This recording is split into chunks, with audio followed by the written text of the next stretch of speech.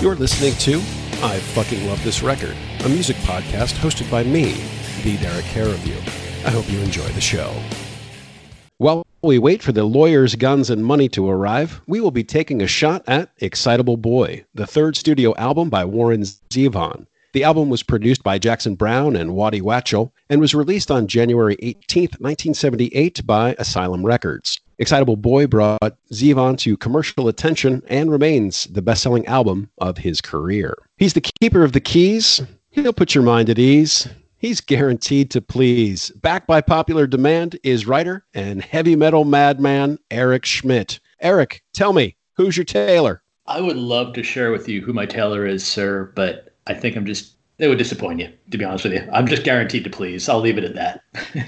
How are you doing, Reverend D? I am doing well. Thank you very much. So happy to have you back on the show here for season 3. Astute listeners will know that you appeared twice in once in season 1, once in season 2. Two of my more popular listens. So I appreciate you coming back and bringing that built-in Eric Schmidt audience. Well, thank you. I appreciate that. No, I had a blast doing the first 2, and I know a lot of my friends enjoyed listening to them. So I'm glad to be back, and I'm really excited to sort of step outside my comfort zone of the metal genre, hair metal or otherwise, and as we step in to see Warren Zevon here. Yeah, I'm pretty excited about that because I know there was a couple of different ways that we could go. And season 1, we talked about Metallica's Ride the Lightning. Season 2, we talked about Tesla's Mechanical Resonance. And I thought, well, are we going to keep with the metal or are we going to branch out? And after some discussion, we decided we're going to branch out. So talking about Warren Zevon's Excitable Boy, tell me, Eric, how did this album enter your life? I would love to tell you that I was fashionably late to the Warren Zevon party, but I was embarrassingly late. The host was already dead by the time I really dug into the Warren Zevon collection. Like everybody else, I knew Werewolves of London. I got drunk and awooed with everybody else, and I remember the song from Color of Money. But when I really, really fell in love with the artist and with his catalog was during Californication, which was a TV show, a Showtime series with David Duchovny. He played a hard partying writer who moved from the East Coast to the West Coast. And for whatever reason, they would play Warren Zevon songs during the episodes. The first one I heard was Don't Let Us Get Sick. And then I heard a track off his farewell album, the literal farewell album, as the one he was creating when he was dying. And it was Keep Me in Your Heart for a while. And I just did a deep dive. And as we've mentioned before, we did the Tesla one. Because I'm from the 80s, I immediately drove out to a used CD store and purchased half dozen or so Warren Zevon CDs, which is Excitable Boy was in that half dozen. And I really, really loved that CD. I loved 2 or 3 of those. Excitable Boy was great. The one prior to that, which was a self-titled, which came out 2 years earlier, I really enjoyed as well. I think I actually enjoyed more tracks off that one, but Excitable Boy was clearly his more successfully commercial one. I think it reached number 8 on the U.S. charts, whereas his self-titled one only reached like 189 or something like that. Notoriously a flop, that first one. The first one was actually Wanted Dead or Alive, which came out in 1969, and that should have been a flop. That was terrible.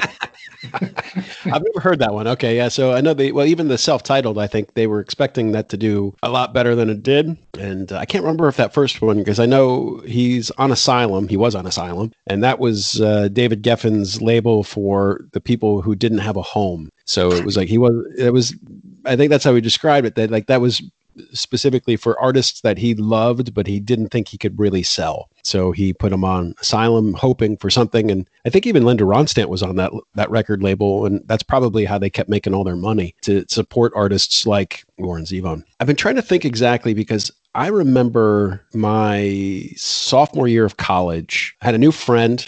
So it was a returning friend's new roommate. And he and I just clicked immediately. So Jason Dominic, if you're listening to the show, this is you I'm talking about. And he thought that I looked a little bit like Warren Zevon because I had the round glasses and and my hair is longer. So he thought I looked like Warren Zevon on the cover specifically of this record. And my hair was longer, but it was like similar color, similar, the glasses and whatever. He asked me to record his answering machine message as I'm sure you remember, as another person who probably had when you would do goofy shit with your answering machine. So he played Werewolves of London in the background, and I said, "Hey, this is Warren. My friend Jason isn't home right now," or something like that, and nobody could see me. So it was a joke that only made sense to us, and that was good enough, Sure.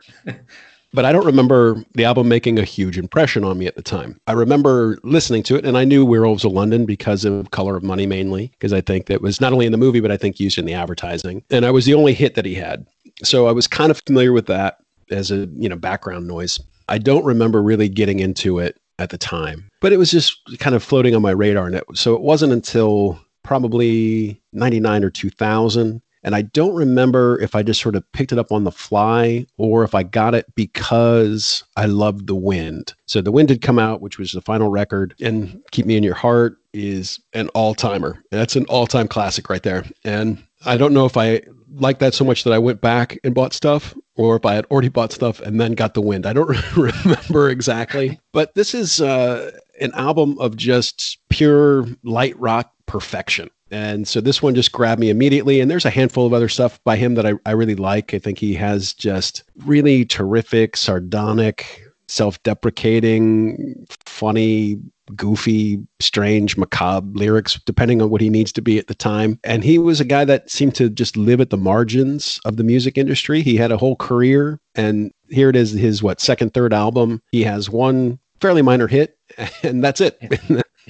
Somehow managed to have his career. I don't think he ever had to go back to work a real job. And he wrote a song with Hunter S. Thompson about hockey. The hockey, and David Letterman sang backup on that. Yeah, Hit Somebody. Is that the one? Yeah, that's exactly what he. Yep. Yeah, I appreciate Warren Zevon probably more than I like Warren Zevon as an artist, because I like Warren Zevon plenty as an artist, but I think as a person, as an entity, as whatever you want to say, Warren Zevon is my dude. I was really happy because I know we had talked about maybe doing The Wind, and I like that record a lot, but I'm glad we settled on this one. Let's go ahead and get into our track by track analysis. Side 1, song 1, Johnny Strikes Up the Band. Dry your eyes, my little friend. Let me take you by the hand. Freddie, get ready. Rock steady when Johnny strikes up the band. They'll be rocking in the project, walking down along the strand. Freddie, get ready. Rock steady. I think this is just a really nice mid-tempo number to open up the album, to get things started. It has a bit of a Springsteen feel to it, to me. Obviously, the vocal approach is very different than what Bruce Springsteen would do, but just something about the music has that mid-70s Springsteen vibe. Doesn't sound like he's trying to rip them off. I don't even think that would be like an influence, just more just that feel. And one of the things I had always gotten from this, that it was about maybe like a local band. So somebody that they're hoping is gonna do well, whatever. But then it turns out this may be about Johnny Carson.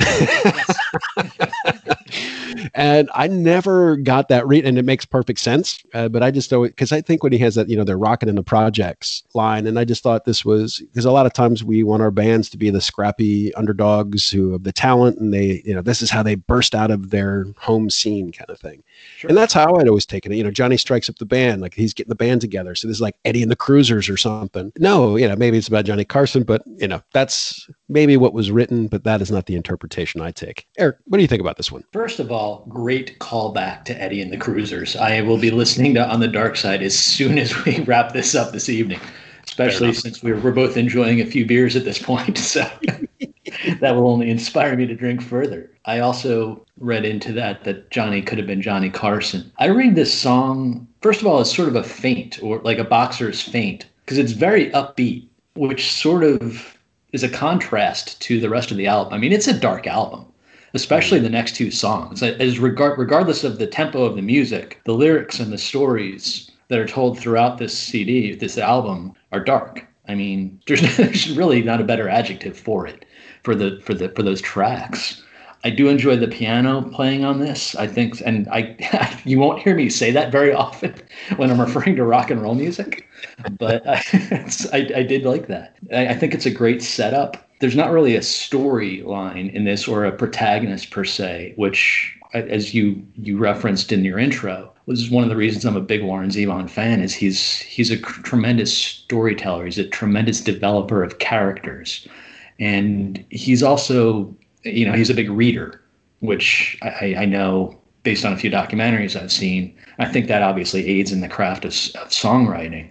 You're reading. You mentioned Hunter S. Thompson as a collaborator on the hockey song. He was a big fan of reading Hunter S. Thompson. More than that, I also watched a doc where he said he was mentioning why his tones are so dark, and he referenced Hunter S. Thompson. He was one of his favorite writers. He's like, I guess that's just sort of rubbed off. That's one of those things.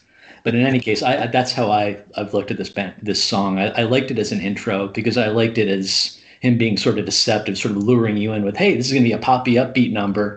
And then boom, I'm going to knock you over the head with the next two tracks, which will have an upbeat, well, maybe Roland's not so much upbeat tempo, but Excitable Boy definitely is. Yeah. So let's go ahead and wander on over to track 2, the aforementioned Roland the Headless Gunner.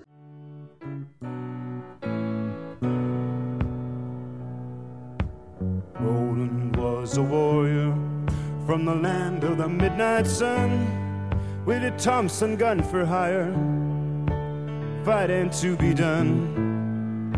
The deal was made in Denmark on a dark and stormy day, so he set out for Biafra to join the bloody fray. What do you think about this one? I love this song, and honestly, if a complete stranger walked up to me and said, "What do you think how would you describe Warren Zevon? What one song?" And it would either be this one or Excitable Boy. I mean, he has a great protagonist. It's a Scandinavian mercenary recruited to fight in Africa, and I love the storyline. It's clearly the legend of Sleepy Hollow, but he puts it in modern day. Well, not modern. It was modern day at the time as an operative, and he's just walking around hunting. And then the CIA jumps in and they recruit Van Owen to shoot him, and then he goes on a rampage, just hunting Van Owen down for the rest of the song and takes him out. I love the imagery. There's a lyric in there that refers to knee deep in gore, which is just it's powerful. But that's how he writes. He is, as I said before, he's dark. I feel like this song really marks, and this is probably being a little over dramatic, and again, we're a few beers into the podcast here, but I feel like this I know he wanted to be a folk artist to start, and then he's really more of a rock and roll musician, but this is sort of a more aggressive folk song. I mean, it's Bad Leroy Brown with, heavy artillery. I feel like his predecessors were perhaps Jim Croce and Cat Stevens to an extent. His contemporaries are Springsteen and Jackson Browne. But I feel like he definitely carried it over. I don't think you can refer to him as folk at this point, but I think that's because that was his initial sort of career goal. I think that's what he may have been shooting for with this, but I just love it. Like I said, it's the epitome. It's when I think of Warren Zevon, this is the first song that comes to mind. I love this song as well. And before I get into my analysis of the song, I do want to tell a quick joke, not quite a joke, but something that's a part of my stand-up set. Because when I talked about when I named my son, or when we had to come up with a name for my son, and we wanted to find something that would work both in Poland and in America. And so we'd, thrown a couple of different things around, and because there's a handful of names that are the same, they may be pronounced a little bit different. And so I had brought up the name Roland, because it's not a very common name here, but it is a viable name in Poland, let's say. So I make the suggestion to my wife, and then I go to work. And then later on, she calls me up. She goes, "You just did that because he would be Roland from Poland, didn't you?"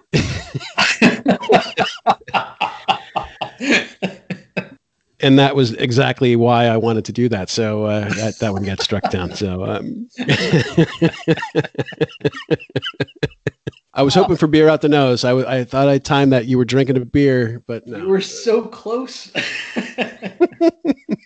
So like you said, this tells the story of an avenging ghost, or the avenging ghost of a betrayed mercenary. And musically, this song is just about perfect. From the piano intro to the crisp drumming to the organ splashes throughout. And I love the lyrics. I love the story, but But I have to say, if you get paid to kill people and then someone gets paid to kill you, do you really get to be that salty about it? I mean, to become some kind of avenging spirit. I mean, I know it was one of his coworkers, let's say, but still, you're a mercenary and you got taken out by another mercenary. Suck it up and go to hell. I love the way this worked, this whole song and the end, like the martial drumming at the end and the way he sings. And when he hits that last line about in Palestine and Berkeley, I just love that. It's so good. This is such a fantastic song. And is apparently based on the stories that a guy, because he ended up tending bar in Spain or something for a while. Warren Zevon did. And so it was the guy who owned the bar was telling stories about these mercenaries that he knew or whatever, or if he was a mercenary. I don't quite remember the story now. And I didn't know that when I first heard this song, and I knew that there was this connection between him and Hunter S. Thompson. And so when it was Roland the Headless Thompson Gunner, I always thought there was a play on words with Hunter S. Thompson, and I thought that was part of it. But I don't think that has anything to do with it. So that was just that was me reading more than to it than, and that was probably there. Moving on to track 3, the title track, "Excitable Boy."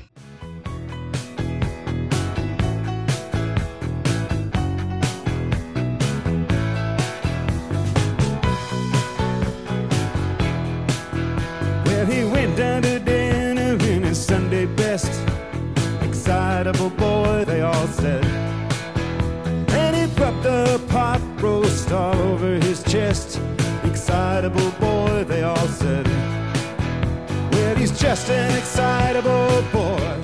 This one's super up tempo, probably the most up tempo song on the album, and it does a little bit of a feint, like he had talked about with the first one. So the first couple of lyrics, it's he's obviously a problem child, and that at the time figure this is 1978, and that's how they would just label troubled kids. He's just excitable. He'll figure it out and he'll calm down. As the idea. And this has just that kind of mid-60s rock and roll feel to it, because it's got the big saxophone lead in it, as opposed to a lot of times with rock songs, they'll have just somebody come and, take a saxophone and fart all over the end of the song. But this is, the horn goes throughout, and it's got the female backup singers, including Jennifer Warnes, who was a backup singer for Leonard Cohen for a long time. And I think Linda Ronstadt is the other one. So it's Linda Ronstadt and Jennifer Warnes singing backup on this song. And of course it goes super dark, super quick. So he kills his date. Yeah, he kills his date, and then they send him away, and then he digs up her bones when he gets out of the hospital, 100 years later or whatever. And he sings the whole thing with a fucking smile on his face. And so it's kind of hard almost to get all of the humor to it, because it almost feels like he's just not taking it seriously about this guy who raped and murdered a girl that he brought to prom or whatever. I love that thing, because it's just sort of like he just throws off these lines, it was like, but he built something with her bones, and it's like, this is dark and weird, but also super peppy. It's like, Meatloaf in the Rocky Horror Picture Show could have done this one. What do you think about this? I agree. First of all, I'm going to step back, and I think we're going to have to disagree with our mercenary laws. I think Roland had every right to be uppity in this. I did not want to let that go, but I didn't want to interrupt you while you were speaking either. So, agree to disagree. Exactly. What I have, my notes for Excitable Boy were very similar to yours. It's a brilliant contrast. You've got essentially what could pass as death metal lyrics of the non-satanic variety. It's set to music you might find on a Huey Lewis album. It's just I can actually picture like the lead singer for, say, like Lamb of God or Deicide looking at the lyric sheet and going, I can work with those. And Jennifer Warnes to come do the wow. Yeah, exactly. That's all we need. We'll get somebody to do that. It'll be a little deeper. Like I was saying with Roland, this is it exemplifies Warren Zevon's story, his writing style. You get the great protagonist and the interesting storyline. In this one, your protagonist is just beyond demented. He starts the song by rubbing a pot roast all over his chest. Then he bites an usherette's leg in a darkened porn theater. They refer to the Clark, which I did a little digging, and I think that's supposed to be a porn theater out in California. Then he rapes and kills his girlfriend, and when he gets out, he digs up her bones and builds a cage out of them, which is, I don't know where that idea came from. I will say, part of my deep dive into this, I ended up purchasing an oral history of Warren Zevon called my Life and Times, The Dirty Life and Times of Warren Zevon. One of the co-writers of this said they were just cracking each other up, which comes to your point about he wasn't really taking this seriously. He was sort of, you could see him saying this with a smile. They were just dying, laughing, writing this, like, what's the most absurd thing we can come up with? And I think they got it. So it works, yeah. And somehow listening to it through a 2020 lens, the rape and murder comes across as probably a bit more shocking these days. Like, I don't know if somebody would be able to do that with such a smile on his face, but yeah, it's a super fun song about a super crazy person. So to your point, that probably shouldn't have been acceptable in the 70s either. Yeah. Moving on to our next track, his really only big hit, Werewolves of London. I saw a werewolf with a Chinese menu in his hand, walking through the streets of Soho in the rain. He was looking for the place called Lee Ho Fook's, gonna get a big dish of beef chow mein. Ahoo, werewolves of London. Ahoo. What do you think? I have two quotes, one from that book and one I saw in a documentary. Warren Zevon actually says, if I had not had that hit, I would have been regarded as a very successful folk singer. And then Waddy Wachtel, as you were describing earlier, he actually sang the awoos on this. He was not thrilled with this song. He said, when Elektra picked Werewolves as a single, Warren and I just about threw up. We were insulted, depressed. Artistically, it was like a fuck you. They took this piece of shit after we gave them Tenderness and Johnny Strikes Up the Band. I'm not sure I felt that way about Werewolves. That was the first song I knew, and it was catchy. Really, who hasn't awooed to this song? And when I hear it, it's a fun song. It's a great pop song. It's a great rock and roll song. And I'll always picture Tom Cruise beating the character Moselle in Nine Ball in a sleazy Chicago pool hall. I mean, that was the hair was perfect, and he throws his hand back over his highly gelled dew. It was a great song. And as you and I have both agreed previously, songs can be enhanced when they're thrown into a movie. I know we both agree on Tiny Dancer and Almost Famous. And I feel the same way about a song about Freebird and another, I'm forgetting the guy's name. Cameron Crowe. Thank you. Another Cameron Crowe movie, Elizabethtown. Yeah. I don't know if you've ever seen that. I have seen it. Not a good movie, but that use of Freebird at the end there, amazing. I loved it. I mean, there's a funeral. The guys are headbanging as the sprinklers are like, fires happening. Nobody understands it, so I'll skip past that. They said they took like 15 minutes to write. They had just been watching the 1930 movie Werewolf of London, and they initially wrote the song to be a dance hit for the Everly Brothers, and they ended up keeping it. But like I said, it's catchy, and there's nothing wrong with catchy, in my opinion. It was a solid song. Yeah, you could dance to it. That's not an insult. I did enjoy the lyrics. I love something you can sing along to. It's a great driving song, which always gets higher marks from me. How about yourself? I do like this one, though initially I did not, and I think because it had that Tom Cruise connection. Like I don't know. It took me a bit. It is catchy as hell. Like that piano hook is really good. Sure. And unfortunately now it has also when it song starts, it's like, oh, am I getting Warren Zevon or am I getting Kid Rock? I don't know yet. So it's that, Schrodinger's piano intro. And so despite the baggage with it, I do love this song, but it's one that I came to a little bit later. It took me a while to like this one as much as I do. And I know he even came around. They were disappointed that it was released as a single. I think they were actually originally disappointed it was even included on the album. I think they had another song they were hoping would be in its place. And so not only was it on the album, but then released as a single. He didn't always like performing it, but then he kind of always had to perform it. But I think he made his peace with it. He considered it to be a novelty hit. And then I think once he kind of made his peace with that, he was fine. I don't know if you watched, what was it, the Larry Sanders Show. So that was Gary Shandling's HBO show where he was a talk show host like Johnny Carson. Warren Zevon was supposed to play or one of his final shows. So it was like the last week of his shows because he's retiring, and it's trying to recreate all the things that happened when Carson retired. Zevon came on and played something off of his latest album because the whole thing was him arguing with his manager Artie backstage how he wasn't going to sing We're Rose of London. Oh. And so he's like, I'm not playing that fucking song. And then he plays the song he wants to. And at the end of it, Gary Shannon's like, my all-time favorite song is Werewolves of London. Would you play it for me right now? And so he had to play it, and I don't think Shandling knew, Shandling's character didn't know about the whole backstage thing. And so then he played it. I'm probably misremembering a few elements of that, but I did read that later on. He was like, it was a novelty hit. That's probably why he could afford to stay in the music business for as long as he did, I think, because of this song. So this is a great jukebox song. Like you talk about a great driving song. This is a terrific jukebox song, I think, because of The Color of Money. Now you just almost want to hear it. Like when you're drinking beer and shooting pool and this song comes on, nobody's complaining. Yeah. That or like The Boys Are Back in Town from Thin Lizzy. Yeah. Anything off of AC/DC's Back in Black. If those things come on the jukebox, you're like, fuck yeah. We're in the right bar.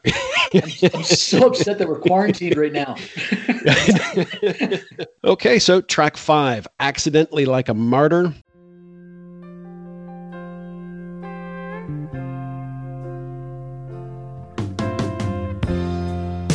The phone don't ring.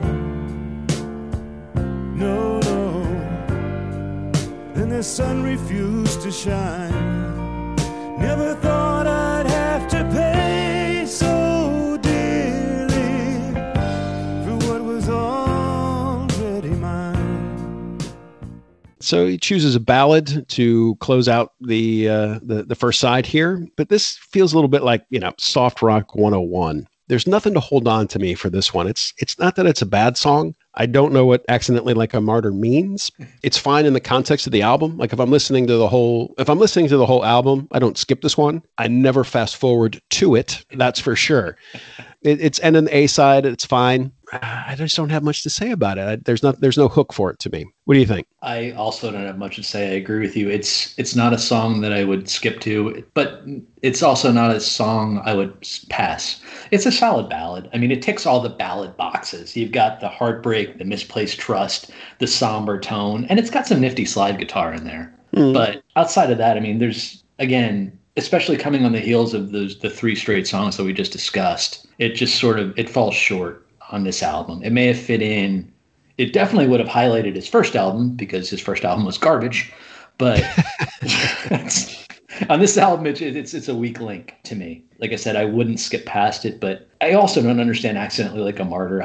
The flip side is he drank a lot, so perhaps it made sense to him in his state at that time. So sure. And obviously not everything needs to make sense. That brings us to the end of side 1 of Excitable Boy by Warren Zevon on I Fucking Love This Record with my special guest, Eric Schmidt. So Eric, tell me, what are you working on these days? I know the last time we talked, you were working on a screenplay. What are you working on these days, my friend? I have abandoned the screenplay.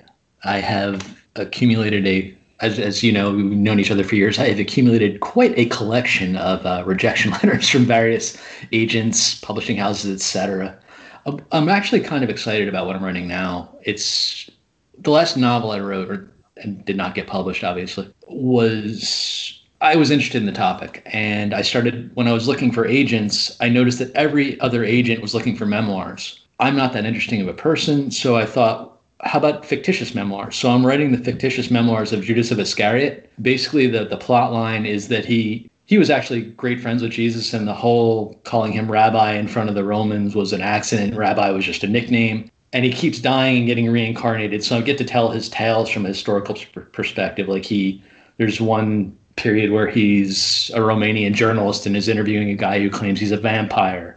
And there's another one, and this is not going to shock you at all, where he's the lead singer of an 80s metal band, because I'm never going to write anything where I do not bring that topic up. So, and he's also, I think the last chapter has him as a lovelorn teenager in the modern era trying to create a mixed tape for a love interest, because he has so much musical history, having been around from, literally the BC to AD transition. he's trying to choose a different song from every era, and he's set up all those rules, kind of like for the listeners, Derek and I once embarked on a challenge where we had to create huge list of songs from every decade, but we weren't allowed to repeat artists and various other rules. And it thought it was going to take me 10 minutes. It took me like 3 hours. It was like a 12-pack of beer.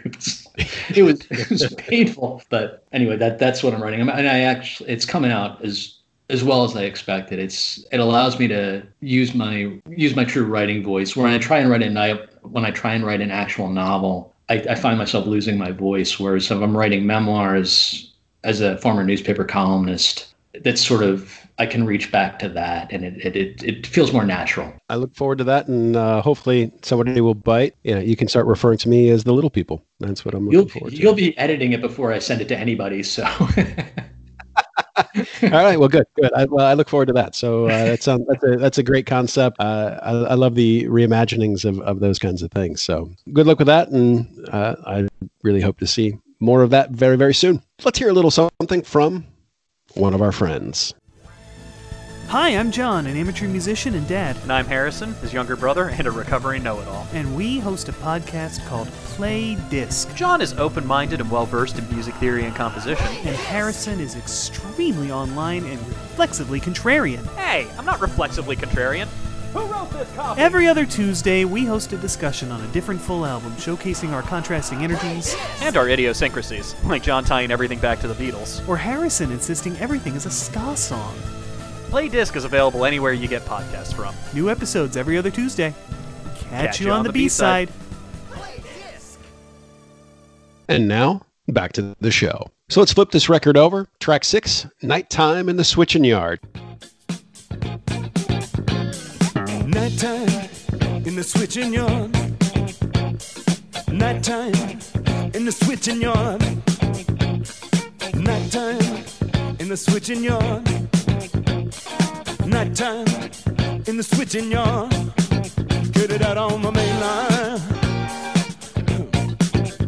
Listen to the rhythm of the train go by. Get it out on the main line. What do you got for me, Eric? This song is borderline offensive, and not because of the song itself. It doesn't belong in this CD, or this album rather. It's a disco song. And if this was a 12-track album, sure, I get it. Throw it in if you're trying to get to 12. It's a 9-song album. What the fuck? I mean, seriously. You couldn't have come up with something else? I mean, the previous album he had like 6 or 7 songs I absolutely loved, his self-titled. And they throw this in. It is catchy. It just doesn't belong here. Granted, it's released in the 70s, so I get it. And let's face it, Kiss, I've forgiven Kiss for, I Was Made for Loving You. Although, let's face it, Gene Simmons would have, for $20, he would have written the score for a B-level porn flick as long as he could have fucking kept the music rights. This is just, it's a disco song.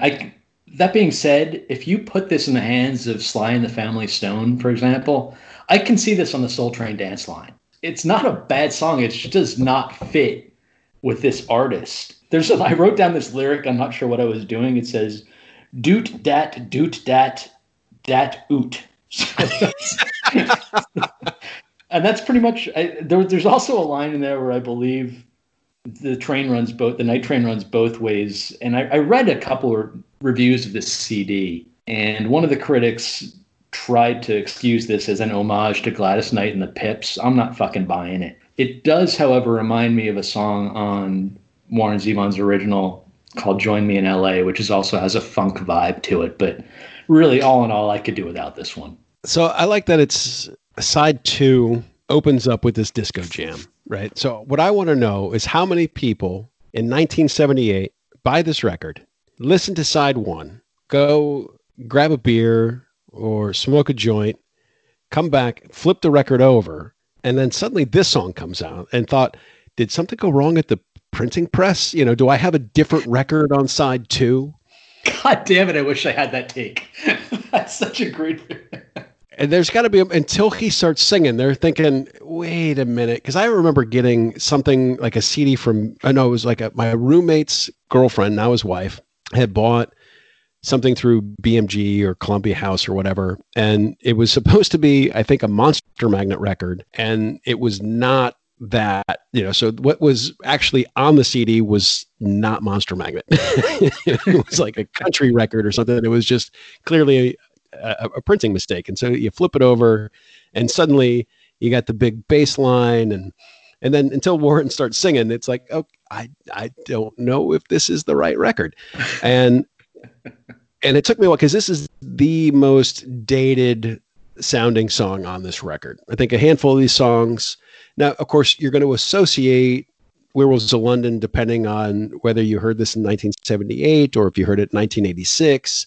You may associate it with that particular era, but it doesn't necessarily sound of that era. This one sounds like between 1978 and 1981, the only time this song comes out, right? And the thing is, he was fairly unknown to the public at large at this point. So he's got one album that you even said is terrible, one album that flopped.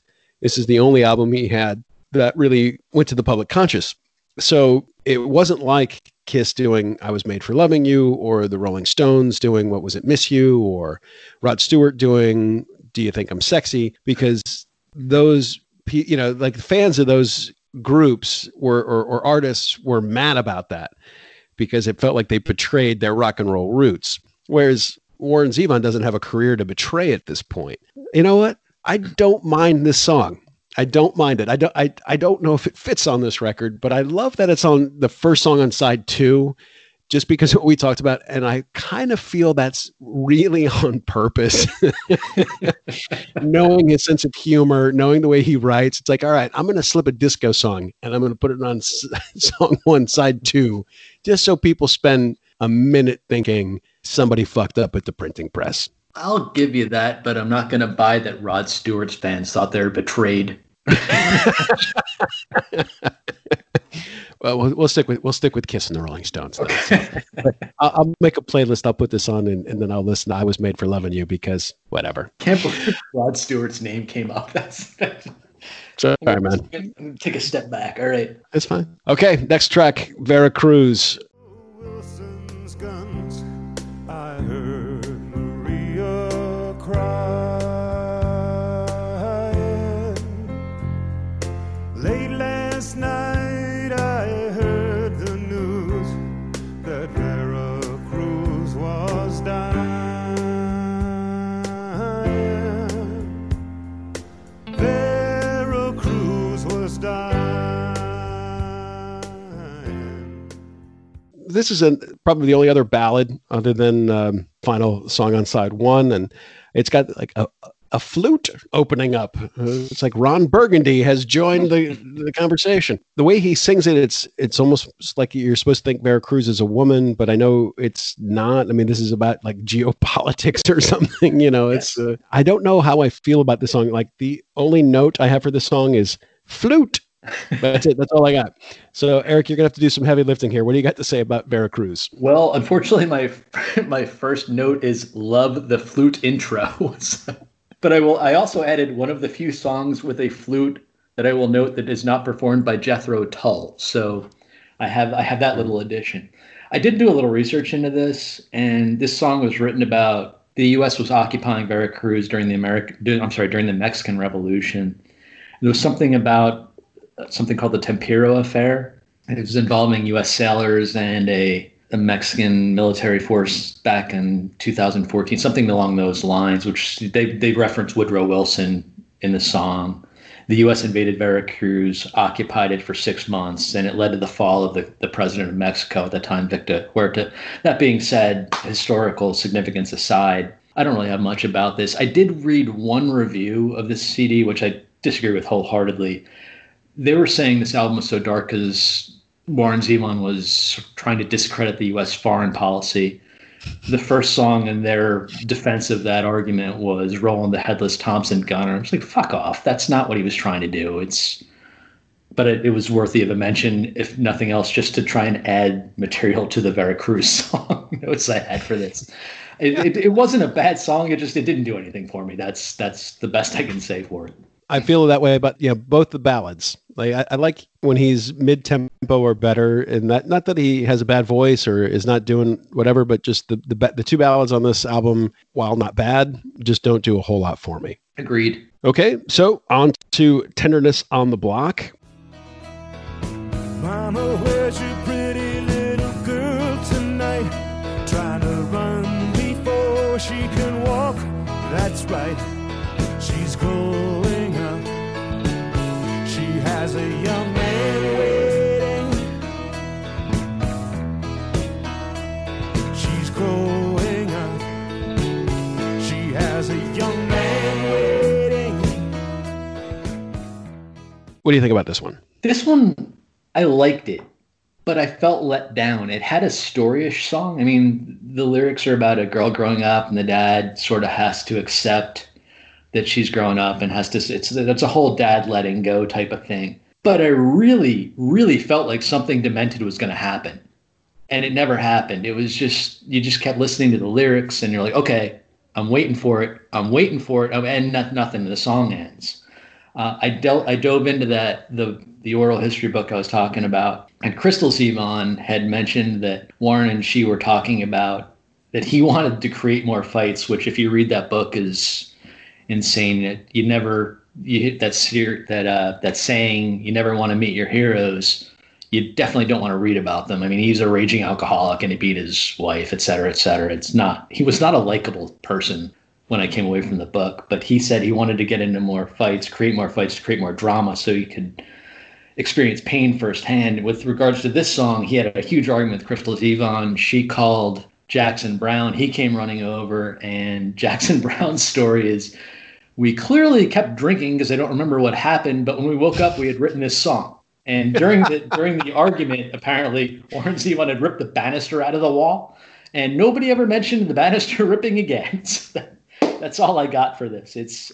Like I said, I was let down. I really thought it was going to turn into something more like Excitable Boy, and it was just nothing. It was sort of a ballad that went nowhere. The thing that I appreciate about this song, but I want to talk about it musically first before I get to the lyrics, because it really opens up with that. It sounds almost, I know this came out in 78, so like this late 70s, but almost like early 80s sound. Like I feel like not lyrically, but musically, this could have been on the Fast Times at Ridgemont High soundtrack. Ooh, careful. You're treading on some gentle ground, some sacred ground there, sir. I mean this in the best way. So, I mean, obviously it doesn't fit there lyrically, but musically, I think this is something that could have been there. And I mean that in the best way possible, but it has that like Rick Springfield or John Cougar, just that not quite hard rock and roll kind of stuff from the early 80s. Like musically, that's how it sounds, especially at the beginning. But it doesn't really sound like Warren Zevon right from the start. And as you said, this is a story about a girl coming of age. But I think what makes this song different is that it's not from the girl's perspective. It's not from the father's perspective. It's more of like an omniscient narrator talking to the father. So almost like the father's conscience, maybe. So everything's being told. It's like, she is going to do this and you can't do that. It's like, she's going to go out. You can't ask her where she's going. You can't ask her where she's been. She's becoming a woman, so I think the way that the story is told makes the song at least a little bit interesting. I think if he would have gone dark at the end, it would have almost been a little too on the nose. That's an interesting point. I would have argued for a different title, though, because Tenderness on the Block almost leads you to believe that she became a hooker. Okay. Yeah, I get that. And that, again, may have been on purpose. He may, because you listen to that first half, the first side, I should say, and then maybe that was more of a setup. Like he wants you to think something bizarre is going to happen, and it really doesn't. It's a fairly tender song, but I think it didn't hit me till later. It's not really told from the father's perspective. It's somebody talking to the father, or with him maybe thinking about it himself from this omniscient place. And I think that's really the only thing that makes it. I mean, musically it's good because, again, it's early Tom Petty. It's just that whole, it's, 1978 to 1982 rock music in that front. And it's not, there's some piano in it, but it's not piano led like a lot of the other songs are. And not one I dial up directly, but I think fits pretty well on this record. And I think it's well placed, that if you put this song pretty much anywhere else, maybe it doesn't work, but hiding it as the second to last song is good because you wouldn't want to put a ballad in this place. And I don't think either of the ballads on this album are good enough to be the last song. So we're going to move on to the last song, Lawyers, Guns, and Money. I went home with the waitress, the way I always do. How was I to know she was with the Russians too?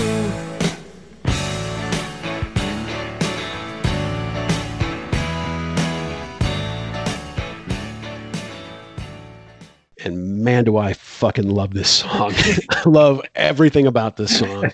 I love the story of the song. And I think, well, Excitable Boy is a great title for a record. And I think this also could have made a great title for the record. Like if you would have called this album Lawyers, Guns, and Money, and you release this one, man, this song is great, so it's just, it does all the things that, it ties in geopolitics with just some poor fucked up rich boy who's got himself into trouble, and just the send lawyers, guns, and money, Dad, get me out of this.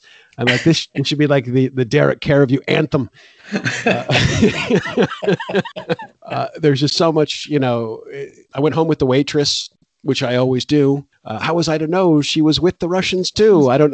There's so much to love about the song. I love that it's the last song because, as I mentioned a million times in the show, I'm a sucker for a slow closer, but I also like that closer that really pops. And this closer pops. This is such a great song. This is another one that's fun to play, especially when other people know the song. And the chorus, send lawyers, guns, and money. You just sing along with that, and that's a good one. What do you think about this? I was actually worried about this. I have a note saying, I hope Derek doesn't criticize this because I know you're the sucker for the ballad closer or the slow closer. I wasn't sure if this was going to fit your closing status.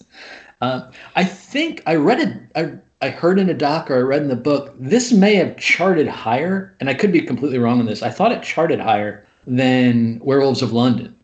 I think this reached 4 and Werewolves reached 8 or something along those lines. That could be completely wrong. If it's from the doc that I saw, Warren was suffering. They were interviewing while he had cancer, so his head may have been cloudy. Who knows? But this is a great song. I mean, I knew this song basically from when I was in middle school on up. I don't think I understood the lyrics when I was that young, but I agree with you.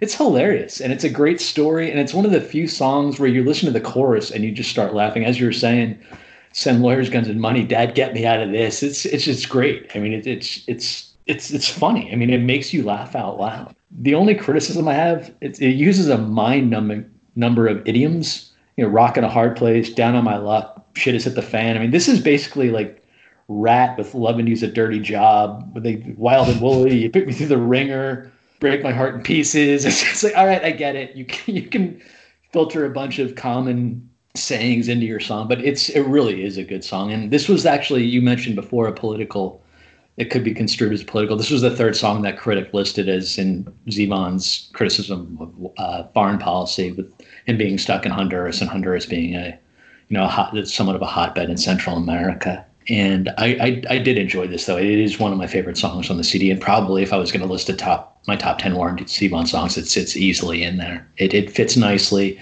and it is a great close to a CD. And as you said, I agree with you wholeheartedly. This album could have been Lawyers, Guns, and Money, and I think that would have made a better title. It's catchier. Yeah, definitely.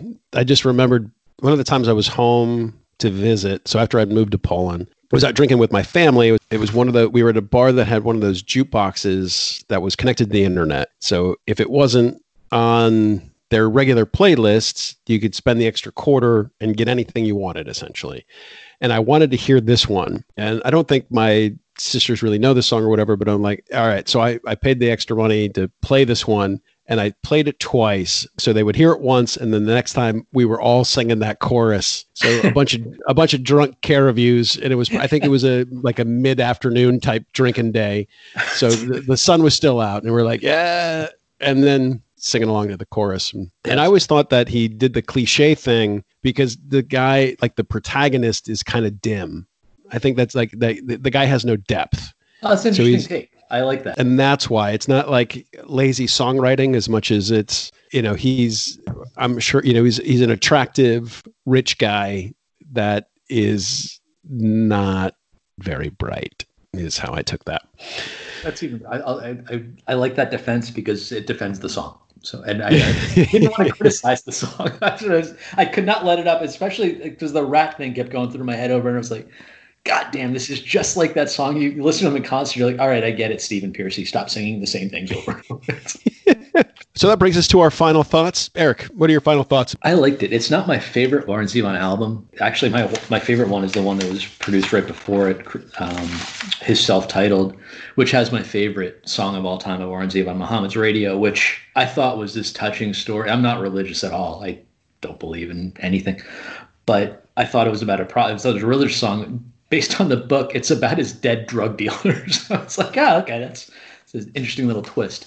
But it's still a pretty song, and I like that. But overall, this is a great song. And I wanted to read one quote I got from his doc. He's said, "I failed so successfully that I became a good folk musician."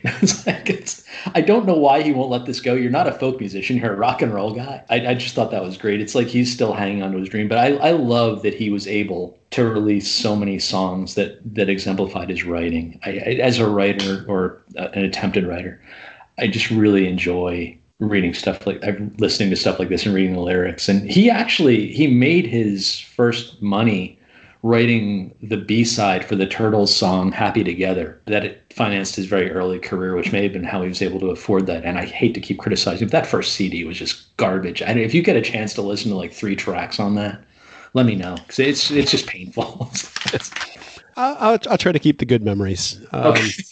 Fair enough. So this is one I like to revisit every once in a while, mainly because of Roland and Lawyers, Guns, and Money. And that will get me to go through the whole thing. It's like you said, it's only 9 tracks. Even if if you bump past the 2 ballads, which aren't much, this is a pretty breezy record. And it's one that if you haven't listened to all the way through, I would encourage any of my listeners to listen to all the way through, and then go listen to The Wind, which was his final record, which is really, really good. And in a few places, great. There's I'm going to end this on the last time Warren Zevon was on David Letterman. David Letterman had that circle from his first show of just people who would come on. And I know that Warren Zevon was one of Letterman's favorites. He played just before he died. He came on to pitch the last record and played something from, I don't remember what he played. And then Dave has him come over on the chair. I don't remember what the question was, like, what have you learned or what would you say? And Warren Zevon said, enjoy every sandwich. That was, the other part of another part of the interview was funny. It had something to do with the fact that not going to the doctor may have been a bad strategy for 15 years or something like that. Yeah. So this is the part where I normally do a little call to action and ask the listeners to do something for my show. But instead, I think I'm just going to stick with that. And if you have made it this far, if you've listened this long, I'm going to ask you to enjoy every sandwich. Eric Schmidt, thank you so much for coming back for season 3. Thanks, man. Thank you. Thank you for listening. You can find all of our episodes at lovethisrecord.com. Intro and outro music by The Ashes of Grissom. And thanks as always to original patron, Mark Evers.